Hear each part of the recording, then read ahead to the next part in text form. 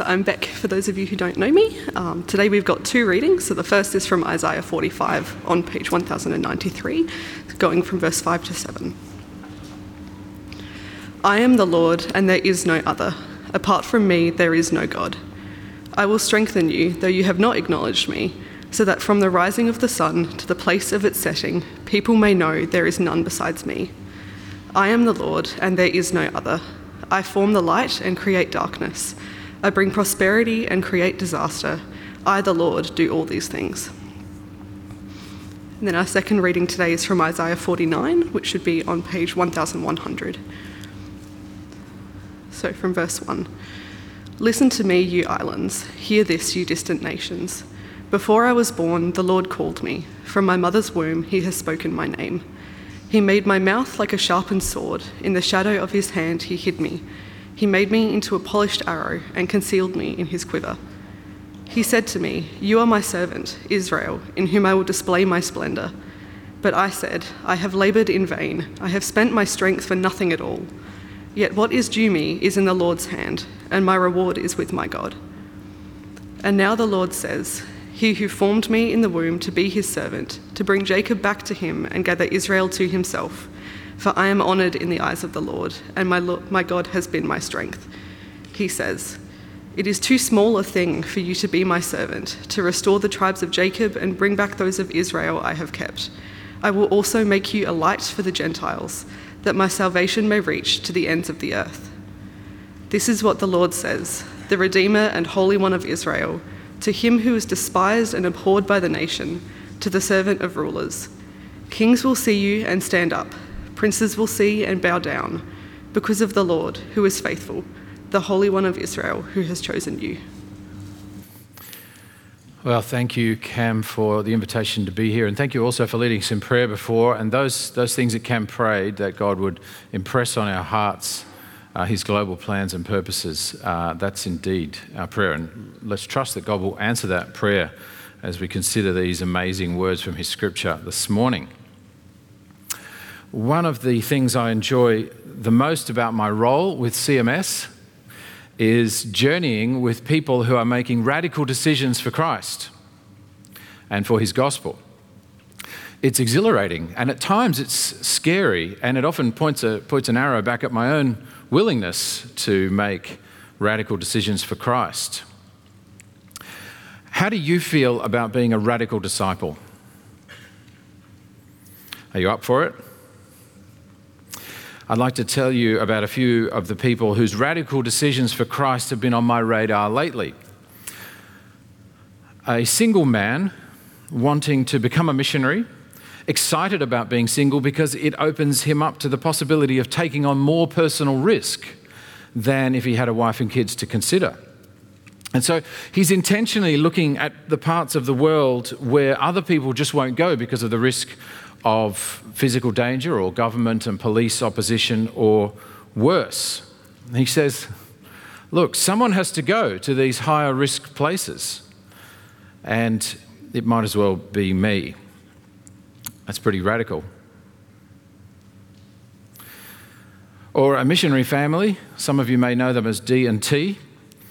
They're planning to go back to Asia after having worked there for over a decade, establishing ministry, especially among orphans with disabilities. But during COVID, Westerners had to leave, and many of the key structures that they had invested their time and built up over 13 years or so have now just evaporated. And D&T, nevertheless, are determined to go back, even though it feels like starting from scratch. I think that's radical.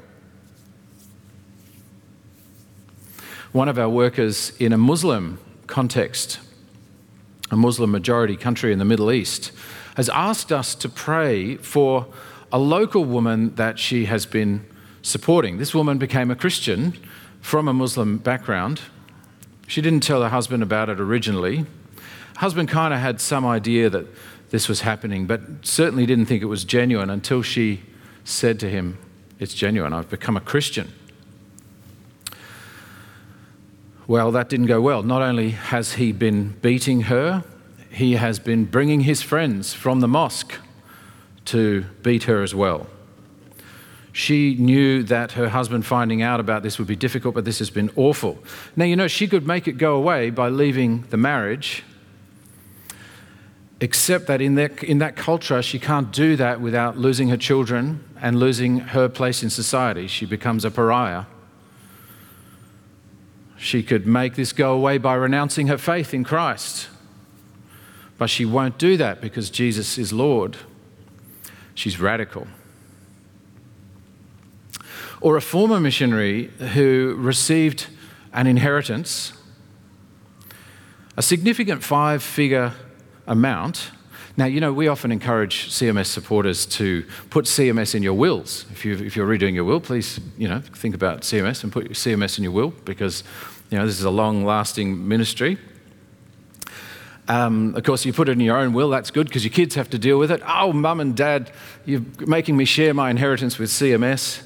But what if you yourself receive the inheritance? Well, this former missionary contacted me to say they already have enough to live on. And you know what? They're living pretty meagerly. They just didn't want to change their standard of living. They wanted CMS to have the whole lot. That's radical. I could tell you 50 other stories of people who are making radical decisions, sometimes significant life point decisions, sometimes just the daily decisions of following Christ the Lord. Now, you may be thinking, that's inspiring, but it's not really me. Sort of makes me shake my head. I'm not a radical. And is it reasonable to think that Christians should be radical? And that's the question I'd like to ask this morning. Could I be a reasonable radical? Now, maybe that's a contradiction in terms. I certainly don't want to be a reckless radical, right? I don't want to be a foolish radical. Maybe I could be a reasonable radical. After all, being reasonable simply means having good reasons. Your friends and family might think you're crazy, but maybe your reasons are sound. So this is the fourth and final talk in this series on mission, and I've been invited to speak on the global nature of mission. After all, if the gospel isn't for the whole world, then why would it be good for me? And why would I be telling other people in my friendship group and so on if it wasn't also for the whole world? And we'll turn our attention to the world in a minute. But to get there, let's start by considering what it is to be a reasonable radical. What do we learn from reasonable radicals? And I want to look at 3 perspectives of a reasonable radical. First, they have a reasonable view of comfort. Second, a reasonable view of God. And third, a reasonable view of God's mission. So let's start with number 1. They have a reasonable view of comfort. Because comfort ain't just comfort. It's become more than just pleasurable, enjoyable living for us. Comfort has become something we cannot live without. And I reckon comfort is a bit of a one-way path. You can increase your comforts. That's cool. I like it. You can maintain your comforts. But you can't easily backtrack your comforts. It's really hard taking comforts away and then sort of thinking, oh, that's okay. Do you remember we used to think that 65-inch TVs were extravagant? Not anymore. When I moved to Adelaide 18 years ago, I was embarrassed by my huge TV, 34 inches. But now if I was trying to show someone the footy on my 34-inch TV, I'd be embarrassed that it was too small. Is this reasonable behaviour?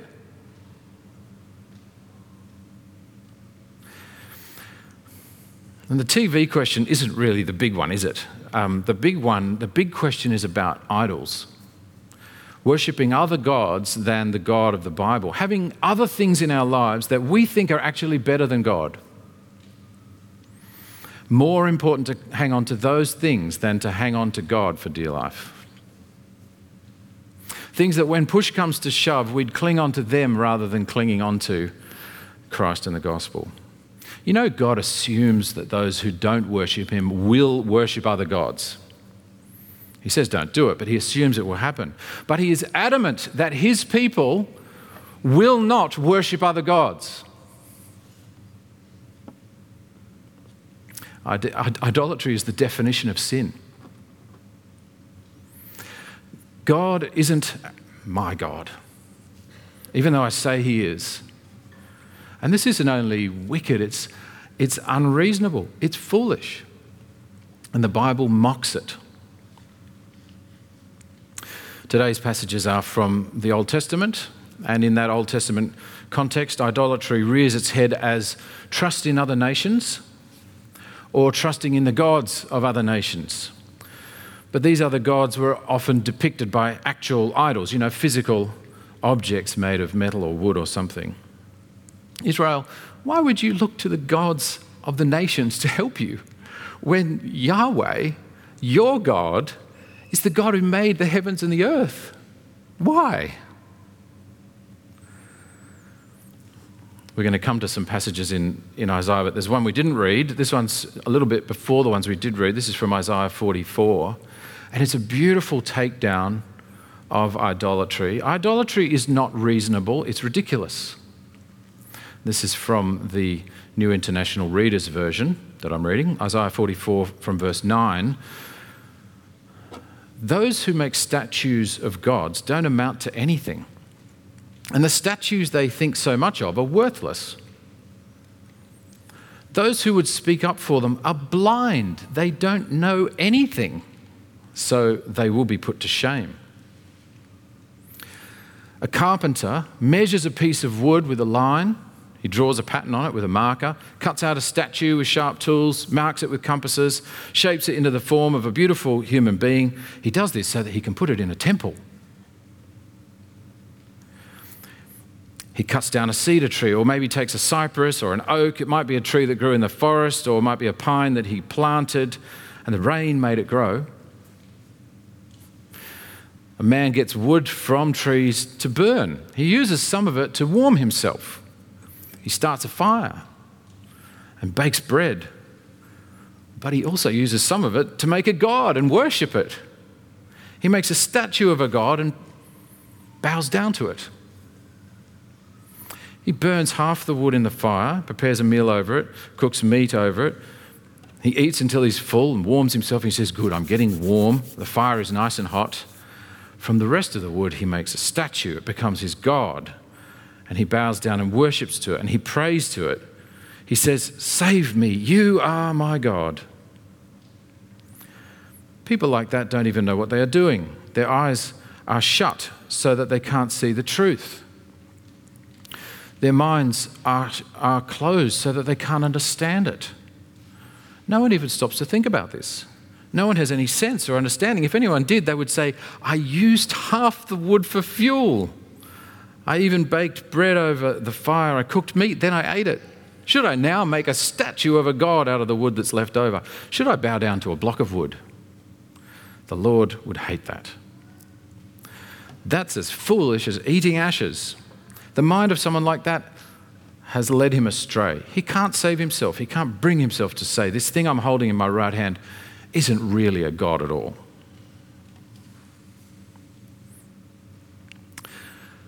For some of you, comfort may not be your main idol. Maybe you're competitive and you want to win. You want to compare yourself with others and be ahead. Maybe that's through your work or through your sport, or when you get too old for sport, you find something else that you can win at. Or maybe it's just making a little bit more money than everyone else, or having the nicest house in town, or even, having a ministry that's bigger than anyone else's. There's all sorts of things that we can idolize. If these things are your anchor, if these things are your heart's desire, are you not a fool? For others of you, pleasure is your heart's desire. This is going to get you what you need in life. And our society, of course, has plenty to offer you, whether it's sex or exhilarating experiences, fine dining, bit of pampering. I'm not saying these things are bad, but are these things your anchor? Because if these things are your anchor, are you not a fool? But I think that for most of us here in comfortable suburban Australia, the biggest idolatry risk is comfort. I cannot walk back my comforts. I can't give this up. Is it downsizing that I'm struggling with? Or is it downgrading the quality of my life in some way? You know, I agonize over this personally. I see the foolishness in my own life. How will I demonstrate to myself and to God, who knows my heart better than I do, that I'm not an idolater? And thank God for the cross of Christ, which forgives me, and yet I must repent and never get caught up in this again. TVs are trivial examples because, you know, some of us are earning enough money to be able to buy a new TV every year and still give 10 times that amount to gospel ministry and global mission. The real issue is, what do we cling to? What could you not lose? The reasonable radical has a reasonable view of comfort. And the second perspective connected to that is that the reasonable radical has a reasonable view of God, the true God. Following Christ is not a poor substitute for joy and happiness. It's the path to joy and happiness. Although worshipping the God of the Bible is a narrow path, it's not an uncertain path. Making sacrifices for God is not crazy, it is sensible. Why? Well, let's hear the words from our first Bible reading again, from Isaiah 45, 5-7. I am the Lord, and there is no other. Apart from me, there is no God. I will strengthen you, though you have not acknowledged me, so that from the rising of the sun to the place of its setting, people may know that there is none beside me. I am the Lord, and there is no other. I form the light and create darkness. I bring prosperity and create disaster. I, the Lord, do all these things. Brothers and sisters, all other gods are false gods. All other hopes are false hopes. This God that I'm reading, this God of Jesus Christ, is the true God, the God of heaven and earth.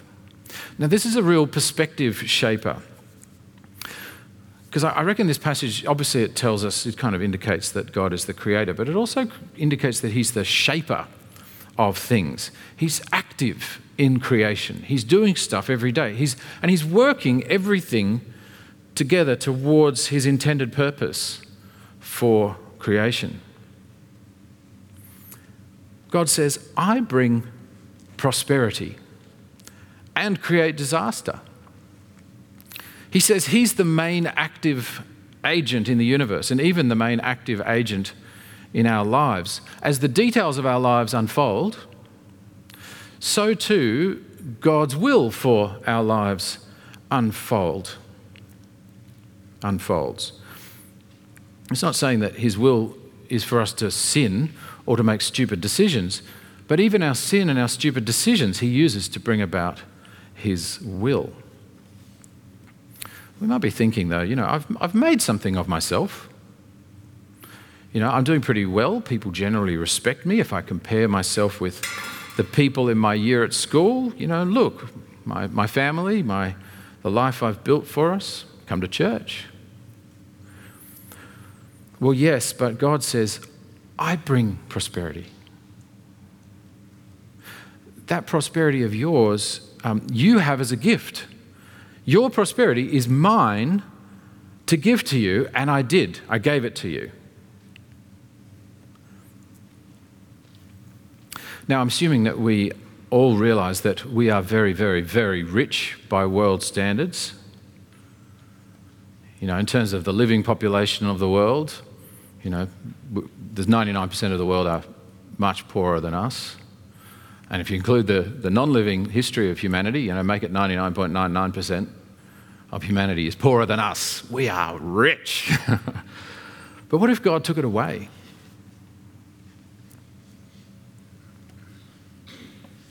Would that make you panic a little bit? You know, our Reserve Bank is terrified at the moment, aren't they? They're terrified of this thing called inflation. It's a little number and they want to get it between a range, and they're terrified that actually things could start spiralling out of control. Our society considers this thing called GDP growth, you know, where our economy just keeps on growing bigger and bigger at a particular percentage.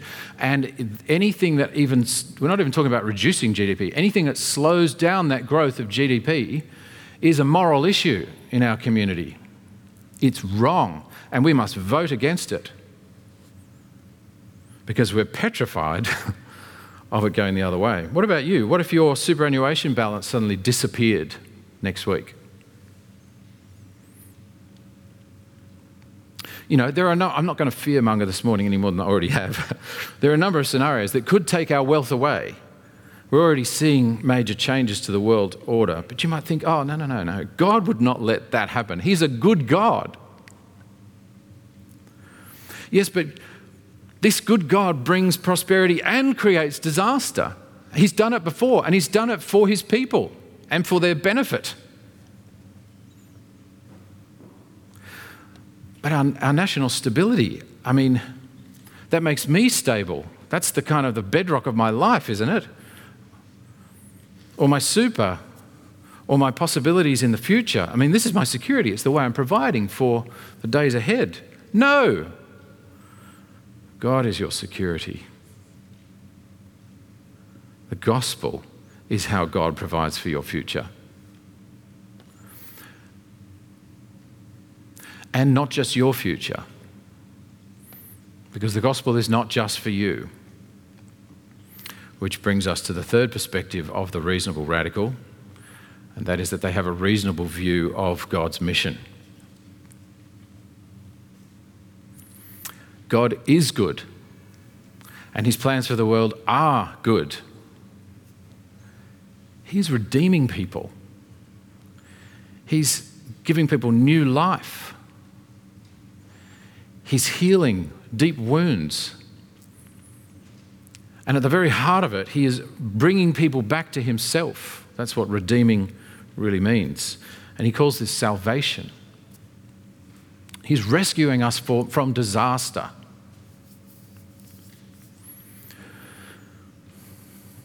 And the Bible tells us that the disaster from which we need salvation is actually not the economic collapse or the political collapse, but is the separation from God. You want a disaster? That is a perilous disaster, to be separated from God. But he has a plan for all this, and it's a plan that's very much in motion, and we call it God's mission. And this mission is declared in the Bible passage we read from Isaiah 49, and all through Isaiah actually, but this one's a great one. This is a good one to actually open up. If you've got the Bibles in front of you, I'd invite you to look at these words. It's kind of addressed to us. You know, it opens with the words, you know, listen to me, you islands. Hear this, you distant nations. Sounds like Australia, doesn't it? Who's the speaker? Let me read the first three verses. Listen to me, you islands. Hear this, you distant nations. Before I was born, the Lord called me. From my mother's womb, he has spoken my name. He made my mouth like a sharpened sword. In the shadow of his hand, he hid me. He made me into a polished arrow and concealed me in his quiver. He said to me, you are my servant, Israel.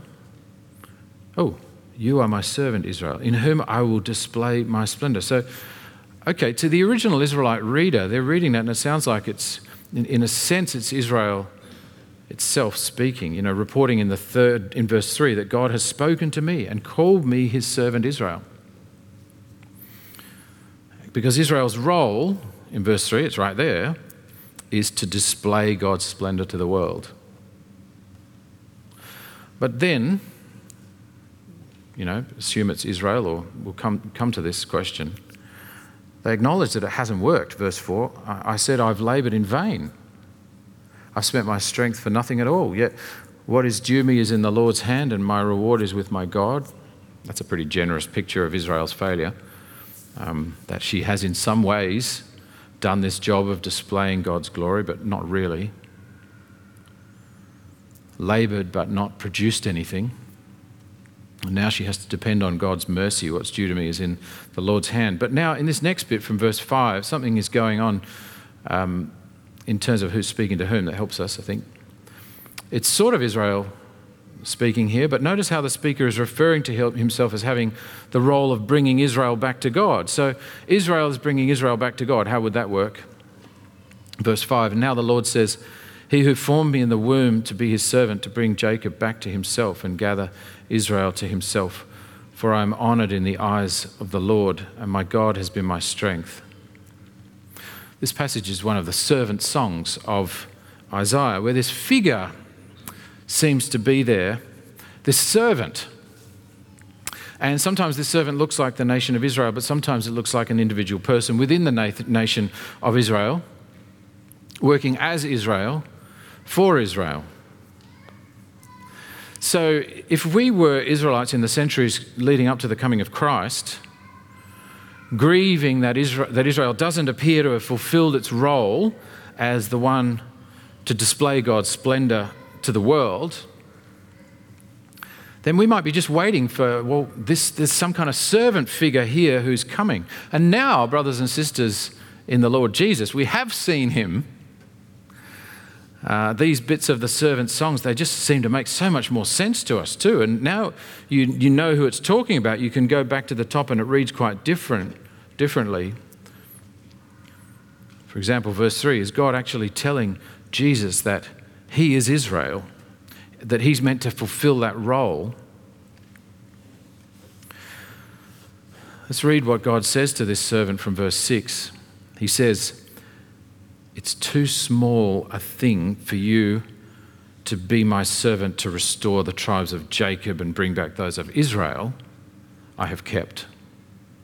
I will also make you a light for the nations, the Gentiles. It's the same word. That my salvation may reach the ends of the earth. This is what the Lord says, the Redeemer and the Holy One of Israel, to him who is despised and abhorred by the nation. Oh, that sounds familiar, doesn't it? To the servant of rulers, kings will see you and stand up. Princes will see and bow down because of the Lord who is faithful, the Holy One of Israel who has chosen you, Jesus. This servant of Israel who turns out to be Jesus will not only bring Israel back to God, he will be God's light for the nations, for the whole world, to the ends of the earth, wherever that is these days. Originally it was here. He will display God's splendour in the way Israel, the nation, failed to do. And everyone will notice, even kings and princes will acknowledge him as God's chosen one. Even kings and princes of nations and places that have stood against him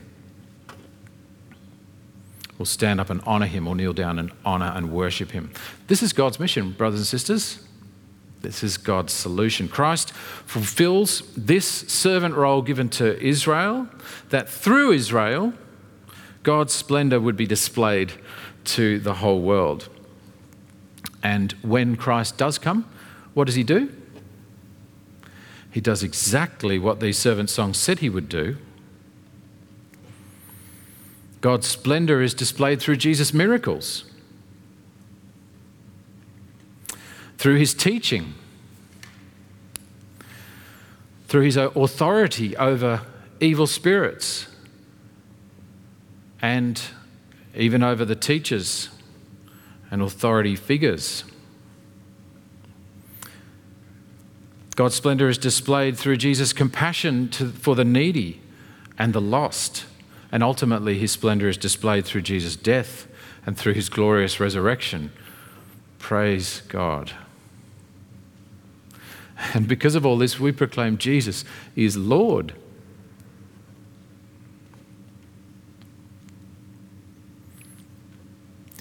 The proclamation of Jesus as Lord is the mission of God.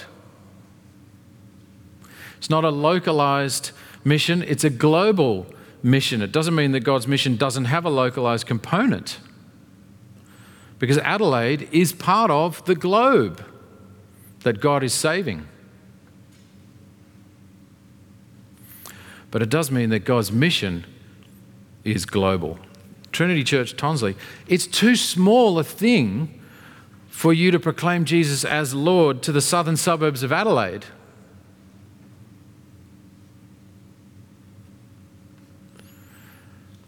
God has made Christ Lord of all the peoples of the world. When we grasp that Jesus is the displayer of God's splendor, the Lord of all the world, then making radical decisions to go and proclaim him as Lord to the distant nations, that's not unreasonable. It makes a lot of sense. It's rational. As radical as we think people's decisions sometimes are for Christ and the kingdom, they are good reasons. So, conclusion, what about you? Is it unreasonable to make radical decisions based on being loyal to the true God, turning away from idols? Is it unreasonable to be personally engaged in his purposes for the world? No. So what is he putting on your heart to do or to stop doing or to hang on to or to stop hanging on to? How can you be a radical with good reasons? 3 points to finish. Firstly, you know what? Missionaries struggle with exactly the same thing that we're all sort of struggling with together. They're not super Christians. And although as public Christians, we do hold them to a higher standard as we do with ministers and pastors, they struggle with idolatry like the best of us. They too lose sight from time to time of God and his global mission. You might think it's incredible, how could you do that? But it's true. I don't want to put them on a pedestal, even though they have all made and continue to make decisions that are radical as far as the world is concerned. Second, actually I said there were 3 points to finish. I've added this one, so there's going to be 4. I added it as Cam was praying at the beginning of the service. I thought, I have to say this. Now you want to know what it is. No matter how radical you get for Jesus, it's not going to save you. The only thing that will save you is the gospel. George Whitefield, before he became a Christian, became so determined to be holy that it made him sick. And he was in bed for 6 weeks. He couldn't get out because he was working so hard to be holy.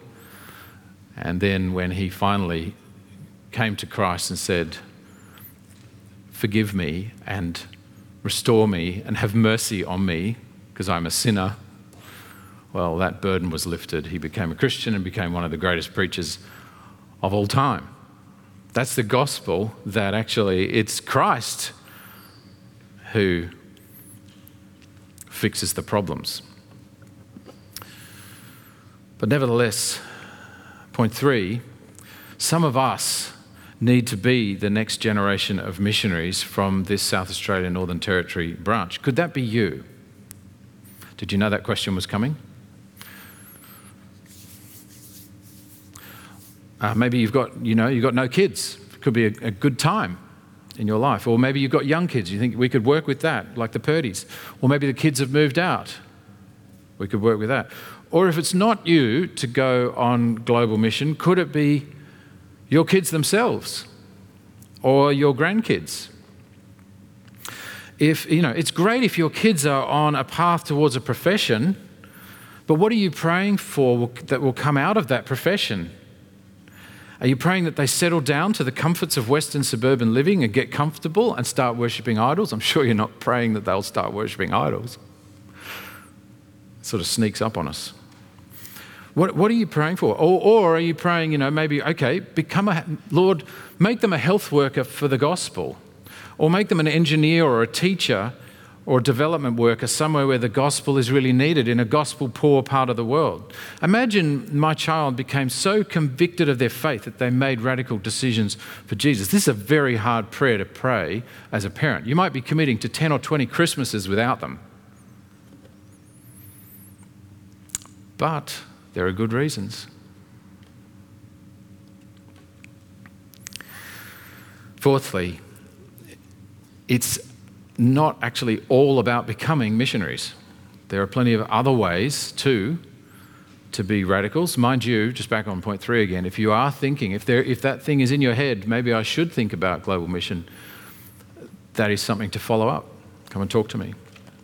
But fourthly, it's not all about becoming missionaries. There are plenty of ways to be radicals with good reasons. I mean, right here, we do have neighbours who need bold evangelists.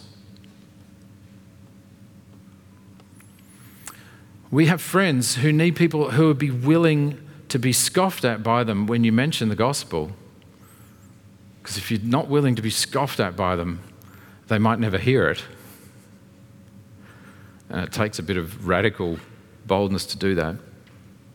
We have ministries here that need generous givers. People who will give massive amounts of money, who will make significant, decisions.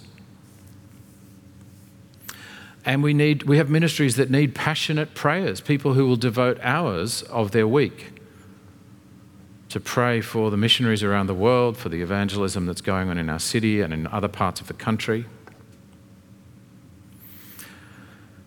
The question we should all be asking God is, Lord, how can I be a reasonable radical, a radical with good reasons?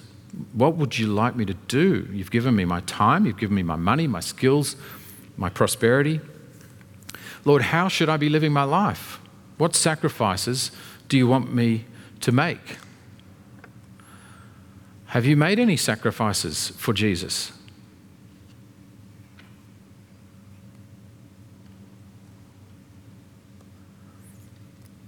I encourage you to give some stuff to him that costs you. Because that's the path of discipleship, that we do stuff for him that costs us. And if we haven't got to the point of actually being willing to bear that cost, maybe we're not really giving to him. He's given us everything we have, including the glory of our gospel hope. To finish, it makes sense for a young single man to go to a difficult gospel-poor country because Jesus is Lord, and they haven't heard it yet. It makes sense to go and continue the work after disappointment because Jesus is Lord, and we don't know what his work is at any point. Just go and be willing because he is Lord. It makes sense to stay a Christian even when your husband is persecuting you. There may be other actions you need to take, but you don't give up on Christ because Jesus is Lord. It makes sense to give our whole inheritance to mission because Jesus, who is the Lord, tells us that we share in his inheritance. You're not actually losing out by being a radical with good reasons. Let me lead us in prayer. Our Father in heaven, we come before you humbly knowing that you see our hearts and our minds, you know our desires, you know what we hold back from you, you know our fears, you know our concerns, and Lord, we acknowledge that you've given us a Saviour and a gospel that is much bigger than any of these concerns. And so we pray for your Spirit to enliven our hearts that we might follow you faithfully. Show us the ways in which you want us to be radical, to be different to this world, to do things that are extraordinary for Christ, not because we win your favour through it, but because we have your favour, and this favour is for the world. So Lord, we need you as your church. We want you to refine us and to shape us, to energise us, empower us by your Spirit, to send us, to use us, Lord. And we pray this for the glory of Christ. Amen.